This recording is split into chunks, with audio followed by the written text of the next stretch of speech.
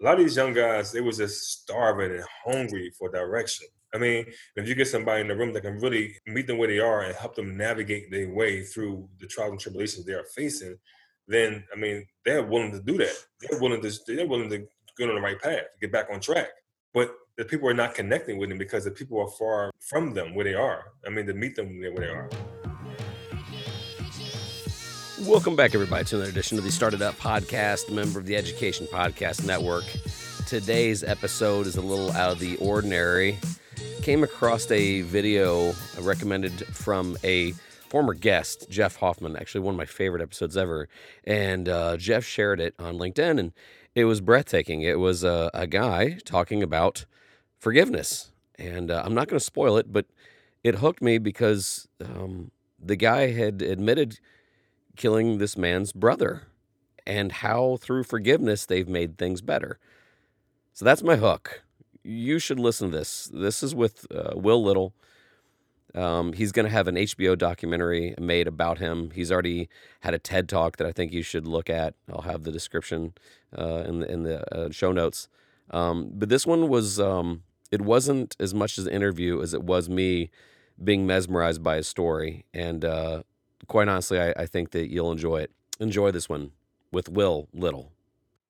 All right, I'm excited today to bring on Will Little. Will was recommended to me from Mr. Jeff Hoffman. Will, I saw your video, and then we connected soon afterwards. And this is out of the normal. Normally, this podcast features a lot of times educators, and we entrepreneurs and things of this nature. But your journey into a lot of times self-discovery and you kind of reinventing yourself was just really inspirational.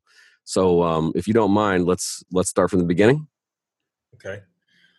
From the beginning, let's go back to, I guess, when things went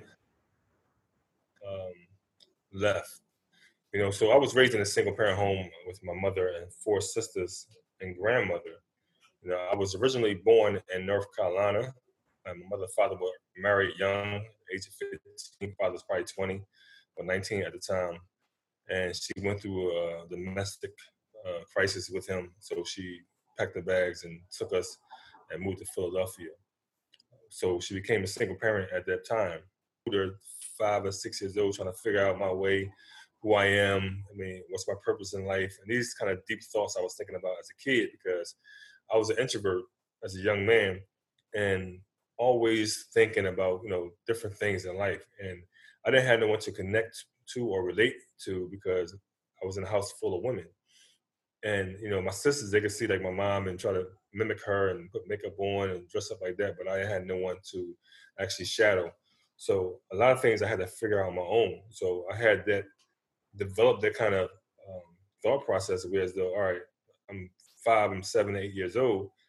I got to try to figure things out on my own because I don't have no one to talk to about it. And I didn't talk to my mom too much about it because I didn't think as I grew older, she could relate to, some of my issues or problems and dilemmas that I face as a young man in the inner city growing up, with a lot of violence, a lot of drug addictions, a lot of drug sales, and things I was exposed to at a young age. My mom, she drank a little bit to cope with some of her problems because she faced her demons as a young mother, being married young and losing her mother in a car accident. They both was in a car accident, but my grandmother passed.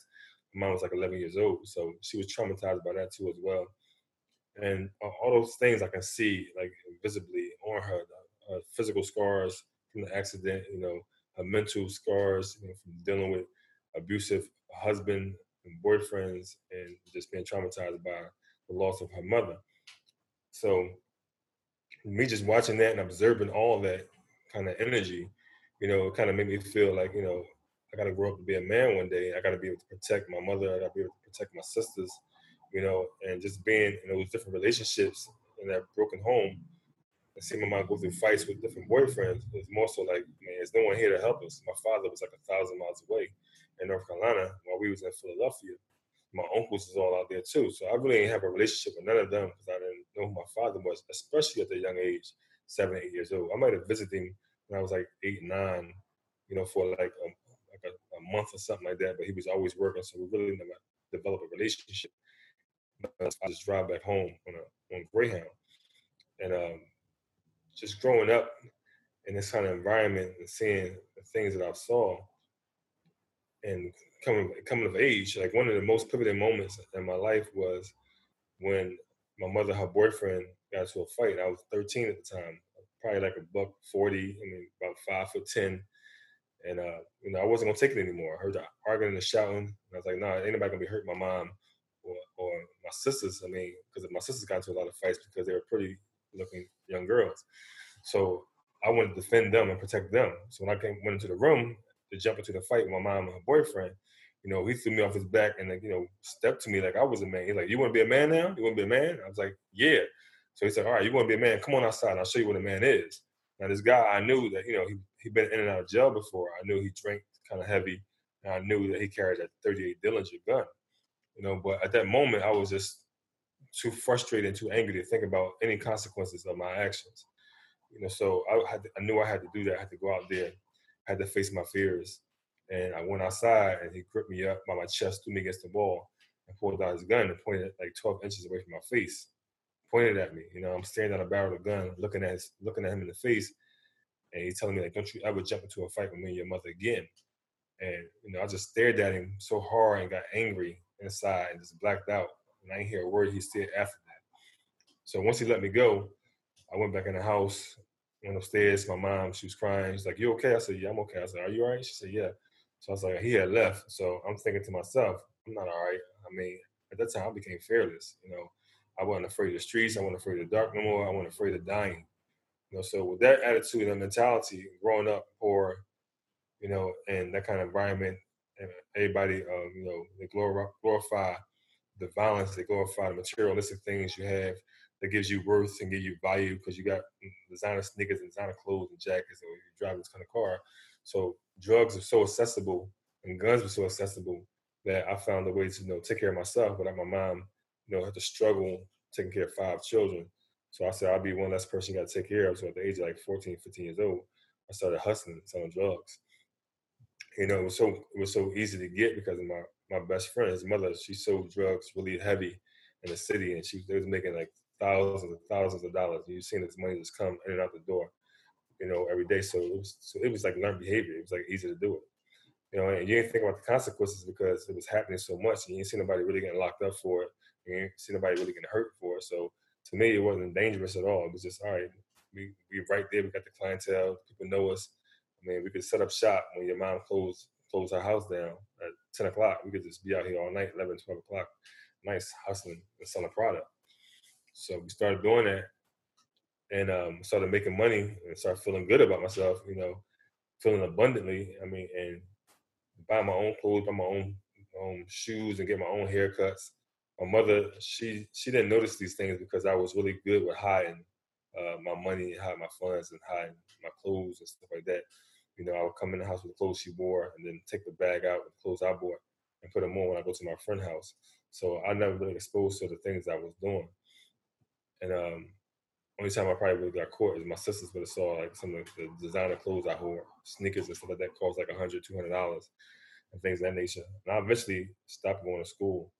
At 10th grade, I dropped out because I knew my profession was going to be a hustler, selling drugs. And that's what I did during that time period at 16, 17 years old, 18 years old. And like a short story shorter, eventually one of my friends, that he didn't hustle or sell drugs or anything. He just liked to have fun and steal cars. That was his thing. So he wound up getting killed over a dispute about his ex-girlfriend. And that kind of really traumatized me again, made me really angry. I blacked out, so angry, trying to look for the person who did that to him so I can get revenge for his death. And it just got, that temperament just went up, and the anger, emotion, the frustration, all that was there, and just hit a boiling point when I got into another altercation with another group of guys in a shootout, and I wound up killing one of the younger guys. That was my age, basically. He was like 18, 19 years old. Wound up killing him, and my other friend got shot at the same time. So 4 of us got locked up for the case. They were seeking a death penalty, trying to give us a capital case, murder case for drugs and murder.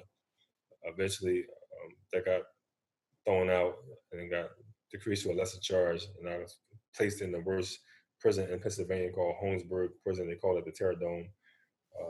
And it was real violent in there, still a violent place, radical, a lot of fights, riots, murders still going on. I've seen like 7 people get murdered inside that jail over phones and beefs on the street, different things they had on the streets, and drugs and commissary and gambling. So you still see everything was in the streets, was in the prison, but in a compact place where you can escape from. So, I got into fights and riots and stuff like that with the guards and everything else. My mentality was still a street mentality.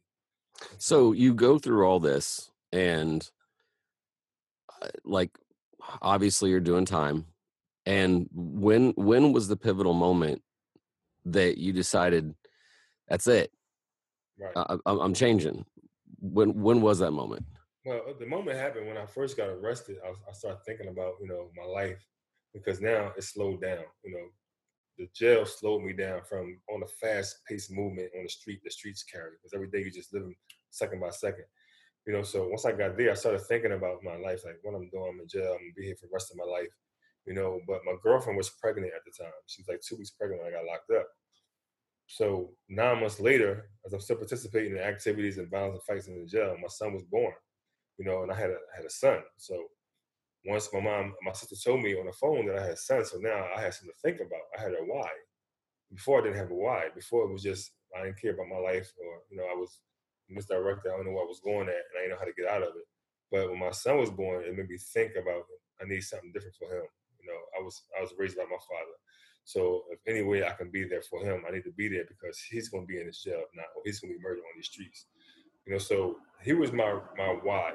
And when I sat down to myself, I started thinking about after the visit, after they brought him up to see me, I got a chance to look at him and everything else, and really hold him in my hand. It became that factual that I knew I needed to make a transition. I needed to change. And how I was going to do that, I did not know, because they didn't have programs for transformation. They had programs in there um, um, for rehabilitation. They didn't have those programs in there for like guys to really transform their life around. And at the time, I just sat back in my cell and I just started thinking about I don't want to be in here for the rest of my life if I don't have to be.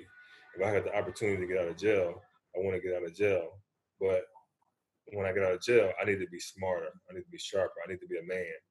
I need to be a father to my son. So I really got to start right now. I can't wait till I get out of jail. I really got to start changing my life. And the thing that popped in my head was self-awareness. So I knew I had to get educated, because I dropped out of school in the 10th grade. And I knew I had to get to know myself, more so. And I started doing a reevaluation. For some reason, something just led me to these particular thoughts, and I just started doing a reevaluation of my life. How did I become this person? How did I become this angry kid on the street? I started revisiting those moments that gave me those feelings. Those events that gave me those feelings that was tapped into so deep rooted inside me that made me dehumanize myself. And I thought about the time when the guy put the gun in my face. I thought about the time my mom, was almost trying to commit suicide. I thought about the time when, my mom was going through all those pressures, and we was poor, and we didn't eat sometimes at night because we had food. We had to make syrup sandwiches and mayonnaise sandwiches for dinner and stuff like that. So all those times, it built up and it created the person I became. So I knew I had to really peel those layers off, and start, forgiving myself for the things I've done, forgive the people who hurted me and hurted my family, and begin to rebuild and reshape my life, and just try to do things a different way than I did it before, Yeah. So tell me about your education. Like you said, I had to get educated. What did you start working on? What did you fill your mind with? I went back to school and got my GED for one. I wanted to get that. For sure, because I was academically inclined in school, so I didn't get bad grades. I had like a B and C student, average student, but I just got tired of school, so I dropped out of it. It was boring. So when I was in prison, I started studying. I studied for my GED. I got it, knocked that out, and then I knew I needed to do some self development. So my education didn't come from reading a lot of books. Like people always ask me, "What did you read?" and stuff like that. I didn't read books. I was more so a perception changer. I needed to change my perception about how I looked at things. And when I start hearing speeches or listening to the radio or watching TV or um, just seeing a movie, like I did a TED Talk. You can check the TED Talk out. I was on YouTube too once you punch my name in. And in the TED Talk, I explained to them that, I watched a Bruce Willis movie, I think the first Die Hard or the second Die Hard. And then when I'm watching this movie, the terrorist told Bruce Willis, like, you acting off your emotions without using the benefit of your intellect. And when he said that, it just resonated really, really deep to my core. I was like, damn, that was me. Because I'm a thinker. I'm a quiet person. I sit back and I think about everything. But on the street, I allow my emotions to take advantage and become my brain, opposed to my brain leading me. So I allow my emotions to lead me. Yeah. And then I didn't think, so I said, now I'm gonna start thinking every day. I gotta start thinking and planning my day. Even in jail, I gotta start thinking and planning my day, because I was in a hostile environment. And you can get a fight in just a minute, a matter of seconds. Somebody else's emotions are frustrated by whatever they're dealing with, and they try to push that energy on you. And most times we respond because we have a drama filter anyway, because how we grew up. So I just have to learn how to manage my emotions and how I deal with people in there. So it was like a level of emotional intelligence without me even knowing a term about emotional intelligence. For some reason, I was just guided in that direction. I think it was designed by purpose, knowing my purpose. And at the time I didn't know my purpose, but at the time I knew I needed to change. I need to be committed to that change. So I just started just reading and looking at different things and just picking up. I use like USA magazines, Jet magazines, anything I read that has something to do with life and growth, and just using my own logic, like what a man to do in this situation. If I deal with this person, what would a man do? I'm Yeah. in his life, to Kadir's life. Because when the incident happened, I always knew he had a brother who he was. And I always knew that I heard threats about, the brother gonna try to come kill you, gonna try to get locked up with you and try to come in jail and kill you. And the first encounter I had was with the father. And the father was locked up in jail after me. He was on the run for 13 years for 2 homicides. Have you ever heard of the Black Mafia in Philadelphia? There was a notorious mafia, probably one of the worst gangs in mob history when it comes to violence. He was one of the hitmen for the Black Mafia. So when he came to jail, he was there for like a month or two before he even encountered me. I knew he was in jail. I didn't know what he looked like or nothing like that, but people were telling me that he was in the jail. So I knew we would eventually have that encounter. So when we did have that encounter, I was just thinking to myself, like, what would I say to a person who killed my son? Now I got a son, I'm thinking like more logically. What would I feel like? Should I have this conversation with him at all? So when I did meet him, he didn't know he was gonna run into me, and I didn't know I was gonna run into him. So he started talking to me like, "Yo, well, I heard about what happened with you and my son. I understood. The streets, rules of the streets, and things like that. I just want to know what really took place. What happened? What my son do, or what did you take advantage, et cetera, et cetera." So I wasn't trying to engage in that conversation, because you don't tell your case to nobody, because people turn state evidence on you and then get you convicted. So I just like, whatever you heard, that's what happened, basically. And he said, whatever it is, I want to be forgiven for what I've done, so I want to forgive you. But I didn't feel his forgiveness was sincere. I'm a good reader of people. I can read people's body language and emotions. Like I said, I had a level of emotional intelligence back then as a teenager. So I didn't really take that. I didn't feel that energy from him as far as forgiveness is concerned. So I always still watched him and everything else when I was in the prison. He tried to get close to me and want to be a friend, but I know there was something behind it. There was some hidden agenda behind it. So I didn't really get connected with him. Then he wound up getting convicted and then going to jail for double life. And I got convicted and went to jail for 20 years. So when I came home, I knew about the brother that was still out there, was still lurking in the mist. I didn't want to see who he was. I didn't want to know what he looked like, because I had a clear focus and a vision of where I was trying to go. And I wasn't trying to go back to the streets in any kind of way. I know that I didn't want to be tested as far as with my anger is concerned, when somebody's trying to threaten my life or come at me in any kind of way, because I had a son out there and I had a responsibility to take care of. So at any cost, I was going to try to avoid any confrontation with any of his family members, because I know a lot of them thought I had life in prison, but I didn't, or his friends. So I had some confrontation. I did have to step to some of his friends too at the time, because they were saying stuff about me that, I'm gonna get him, I'll do this and that. So I just confronted one of his friends who said, putting threats out there about my life. I wanted to talk to him and just come to and cease that part right there. If you're gonna do something or you're not, just cease this conversation, cease the talking about it. Because I want a whole different thing right now. It's 10 years in the past, and everything else. So 3 years ago, his brother been in and out of prison. So 3 years ago, he came home. He walked in the barbershop, and I thought he was a client, because I got to work early. I normally go to work early at 8:30, 9 o'clock, but for some reason I was up and I went to work early. He walks in the barbershop and he's like, I want to talk to you. And I was like, hold up for a second. I gotta put my stuff together in my station. And he said, no, I want to talk to you. So I looked at him. I was like, okay. I thought it was somebody's son, or somebody's father or kid I cut, something like that. So I didn't know who he was. So when he said that, I really paid some attention. I walked over to him, looked in his eyes. I said, what's going on? He said, I forgive you. Man, he pointed at me. He looked in my eyes and said, I forgive you. So when I looked at him, I knew who he was immediately when he said that. So I was like, okay. I said, well, thank you, bro. Thank you. You know what I mean? And he looked at me and said sincerity. And I just watched him, looked at him and see if he was sincere. And I looked in his eyes. I could see that he was really sincere about what he was saying. I mean, because I could feel the emotion on it. I could feel the energy coming off of him. So I said, look, bro, I said, let's go in the back and let's talk some more about this. I mean, so I had a sense that he wanted to say something, but he just didn't know how to say it. So we went in the back, we talked about, growing up and how we grew up, and he's seen the work I was doing in the community as far as talking to children and trying to change people's lives and trying to stop violence, being an advocate in the community, a community activist and everything else. He's seen the work I was doing. So he said everywhere he was going, everybody was saying, go talk to that brother. I mean, there were some guys who was edging him on, you got that dude walking around, you need to kill this guy, man, because, your brother did. He walking around, some of his family members were saying that to him because he was the guy on the street. He was a street guy, he was a shooter. He was known for that kind of activity, and violence. So they always thought he would probably be the one to come and try to get revenge for his brother's death. But, he said he was struggling. He was having nervous breakdowns, and sometimes he tried to actually kill me, but somebody came or somebody got in the way or somebody saw him.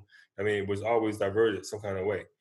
And it's like this, you could just see like it wasn't meant to happen. So he just said he had to do one thing or another. He had to walk in there and with his gun in the barbershop and confront me and maybe and hope that I probably respond in a negative way, and then he had to use his gun on me, or maybe just say I forgive you and get it off his chest. And when he said that, he said when I responded to him, like everything just just went away. Basically, it's like the whole relief just went off his shoulders, and we talked and everything else. Wow. So after that, we stayed connected. I said, look, let's do something with this message we got, man. We live in a city where it's so violent, so many murders, 200 murders a year. I said, we need to put this message out there to people to show them that there are other ways to solve disputes besides picking up a gun, because everybody loses in that situation. You lose, I lose, my family lose, your family lose. So that's the message we've been pushing out there for the last 3 years, and it's been well received all around. Yeah, it was a powerful moment. When I saw your video and saw your friend, it was powerful to watch. But what I also love is what you just said. There's just a lot of anger, and I just love to hear when you were saying, look, we got to get the message out. And, when you had that talk and then you had that video put out and then some of the TED talk you've done and everything else, I just loved it. And I wanted to have you on the show just because I want to amplify that message. And two, I love the fact that you went on a learning journey. I'm a school teacher and some people learn in different ways. And you, in a lot of ways, and I know that you've already admitted this, like your salvation was that you got put away. Right. And you had time to think and you had time to reflect. But then just the powerful moment of him coming into the barbershop and saying, all right, one of two things is going to happen. And he chose what he chose. And then from that, the story could have ended there. And that's a great story. Right. But what I love, Will, is you're like, okay, let's really turn a tragedy into something good. Right. And now I will have to say, so have you gotten any pushback for this? Like, oh, you're just capitalizing off of something horrible, or have you just been, has it been pushback or has it been all supportive? It's been well received by everyone, because everybody in that place of hurt and pain. We're an environment that is hurting. And because of that, people need to see visuals like that. Because we don't see this stuff. These stories are not told. Yeah. So that's why it was important for me to reach out to the media. Well, not told as authentically. Sometimes you see an overly dramatized TV show or a movie and things like this.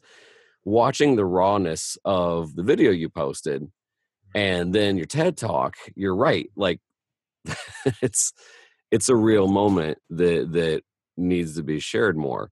Now, I've got some super good friends of mine who are trying to do.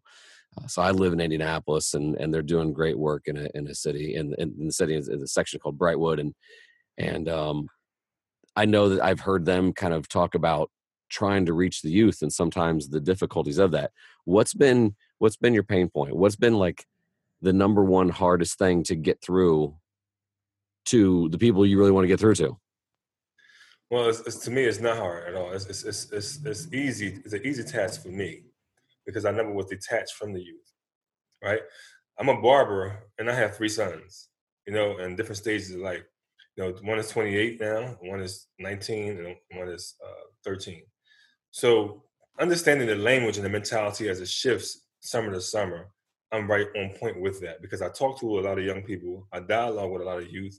I go to a lot of schools. I go to juvenile centers and everything else.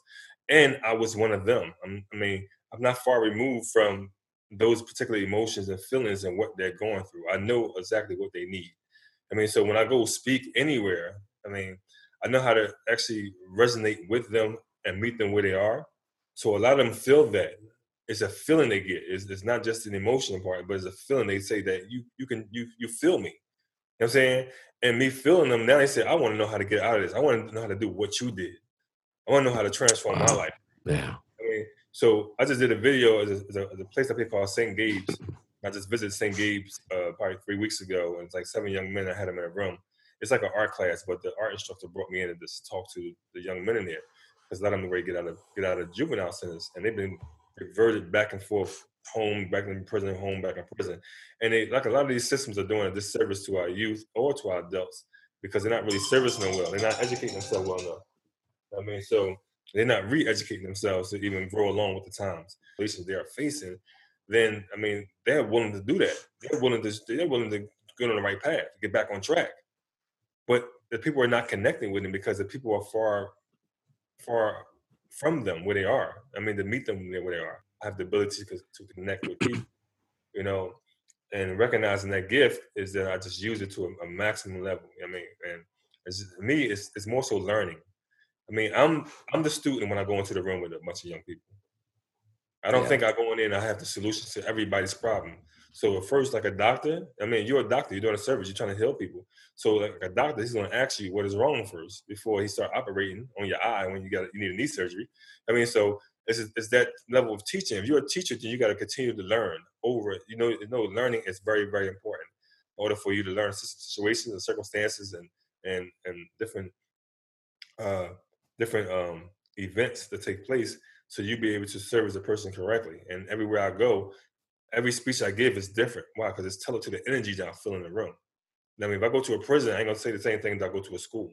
If I go to a school, I ain't gonna say the same thing if I go to a conference. With a bunch of adults, rich, educated people. So I kind of tailor my speech based on the energy in my room. And I connect that way. That's awesome. So, other than you're speaking, you're doing all these things, and I can tell you're goal oriented. What's next? Well, I have a documentary coming out called Behind the Bullet. It's going to be on HBO sometime. We're doing a preview. We're doing a reviewing of it in LA, October or November, and we're doing one in New York, even October, November. So I'm not sure the months and what place we're going to be at. But that was really, really big. That's going to be a major documentary. My first documentary, that got an Emmy Award. That Power of Forgiveness. I don't know if you've seen that one. About me and Clarence. The Power of Forgiveness, a South Philly story. The one you've seen, we talking in the barbershop about, what we've been doing. But they did a documentary on that 3 years ago. Yeah. And Fox News, they got an Emmy Award for that. But this documentary is done by some producers out of Portland, Oregon. And it's called Behind the Bullet. It's featuring me, myself, and 3 other individuals who had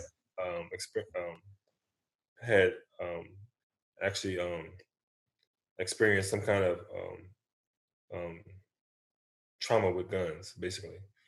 So that's she flew here like 2 weeks ago to show me the finishing edits of the documentary, and I loved it. My mom loved it. That's exciting. And when is that coming out, you said?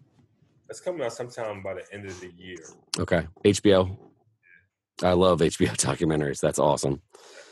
Well, Willie, I sincerely appreciate you coming on. It's been fun starting to fall down the rabbit hole of some of your stuff, TED Talks. I'm going to check out the other documentary. But just the fact that you're bringing so much impact and you're starting to go in and talk, to the youth and get them to slow down and get them to think. It's just, man, so vitally important. And I just, let me know in the future how I can support and how I can help spread your message and all that other good stuff. But thank you for all that you're doing and all that you continue to do. All right, I appreciate that. I appreciate you coming on the show and everything else and help my message get out there. One thing, if you can share the documentary that's on YouTube already, share the TED Talk with your friends, talk to your friends out there who are actually advocating to the youth. If they want to bring a speaker out there, I'm willing to come out there and speak to that population too as well. So I'm trying to build my resume up in the country, and that's the kind of work I'm trying to do full time. Love it. Share my message. Yeah, I'll definitely have that. A, I'm keeping this part in the show, and then B, I'll have all those links in the show notes. So, Willie, appreciate you being on, man. Yeah, man. Thanks for having me.